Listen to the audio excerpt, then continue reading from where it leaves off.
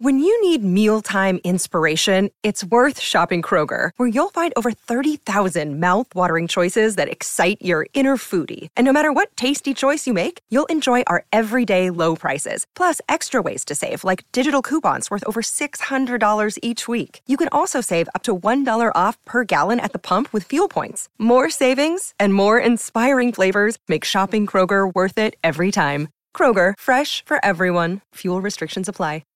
You're on The Burt Show. Kristen needs a win this morning. She said she was up late with her kid last night, came in here, she's throwing around words like Oppenheimer. It was Barbenheimen. Actually, it was Barbie's Hyman, I think. Yes, that is exactly what I said. She said she's been on the struggle bus. So let's give her the win she deserves right now, because there is nothing better than saying, I told you so. Told you so. Yep. Told you so. This was before you got here, Abby, but I'll tell you too. I have refused, and people have made fun of me because I will not give up my DNA for any of those DNA ancestry tests. Don't want any part of it. Not going to give you my spit, not going to give you my blood, not going to give you any of my bodily fluids so you can have my DNA and start doing any kind of digging online. It's always freaked me out. I don't think I'm worthy enough of having somebody use my DNA for anything, let alone it be nefarious. But regardless, it never made me comfortable. Okay? Yeah. So I have been, this is like a soapbox I have stood on and hollered off of for quite some time. I've gotten so many DMs of people sending me this article about how 23andMe, one of those DNA ancestry businesses, confirms hackers stole ancestry data on 6.9 million users. So 23andMe announced that hackers accessed the personal data of about 14,000 individuals. The problem comes in is because those people had signed up for something called DNA relative feature. So that means it connects you with other people. So if you were the person who originally had your data stolen, that means anybody you're connected to, they got their information as well because you opted into the DNA relatives feature. And so as far as like what they have the name, the birth year, relationship labels, the percentage of DNA shared with relatives, ancestry reports, self-reported location, you name it, these hackers have it. I'm glad this happened. On my family tree. There's 3/4 of the people on my family tree I don't even like. And there's no way for me to obviously get back at them for the dislike I have for them. So this was kind of a passive-aggressive way to do it. Oh, is that so? Uh-huh. So this is a long con for you? Yep. Play the long game. So you're not really at risk. They've just taken everybody's info on your family tree.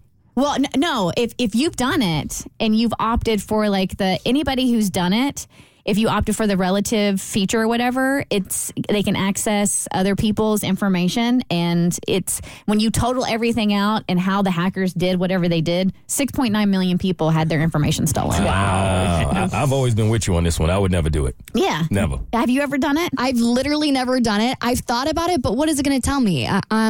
I'm white. Like that's, you know what I mean? Like, look, I look white. I sound really white. I have white interests. You're not going to surprise me with anything. I drink Starbucks and listen to Taylor Swift. What are you going to shock me with? My great-great-grandmother's from Norway? Give us all $20 and we'll tell you what you just said. All right, so today is Follow-Up Thursday. You guys remind us about storylines that we haven't tied up in a nice little bow for you. And this one came from, did you just knock yourself out? Was that your face on the mic? I'm starting to have a hot flash over here. Everyone's freezing in the studio and I'm sweating because I got my electric blanket on. Mo, will you do me a favor and look up NFL concussion protocol? I got you. Abby might have it right now. Rachel Moreland says, hey, a few weeks back, there was a story of a guy who said he had a new relationship, and the lady said she is now pregnant with his child.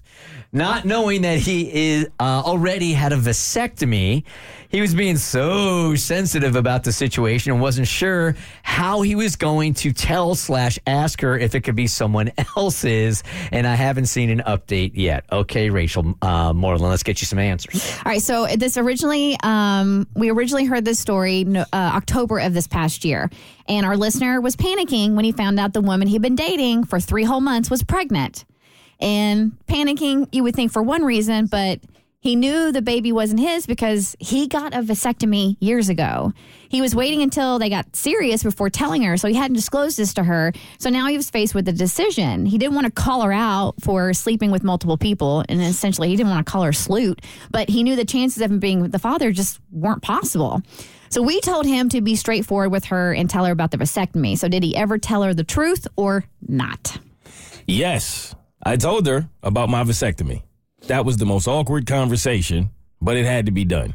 I just laid it out there, told her straight up that there was no way I could be the dad. She was totally shocked. We actually split for a bit. Needed some space, you know. But the thing is, we really like each other. So, after a couple of days apart, we're hanging out again.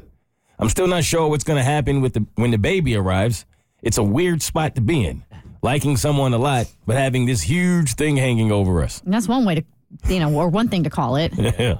We're just taking it day by day for now. I'll keep you posted on how it all pans out.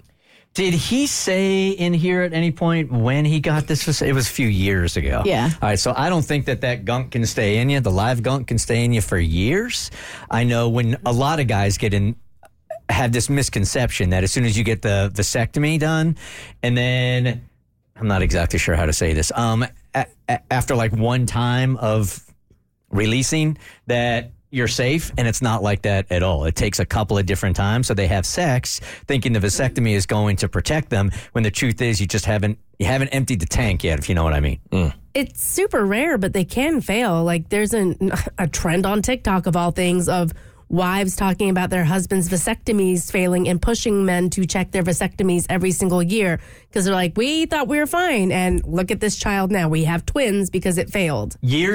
Years after the vasectomy? Some of them are years. Really? No, I've never heard of that. Yeah, somebody DM'd me after we did this and said that after 13 years of her husband having a vasectomy, they got pregnant. What? Wow. 13 years. Crazy. I'm a shock. Yeah, if I'm the husband in that situation, I'm like, I don't believe you. I would be in the same boat, actually, because when I first saw the first one, I was like, okay, covering your tracks. But then they kept popping up of all these women saying how the vasectomies are failing and you should get them checked yearly. It's the Burt Show.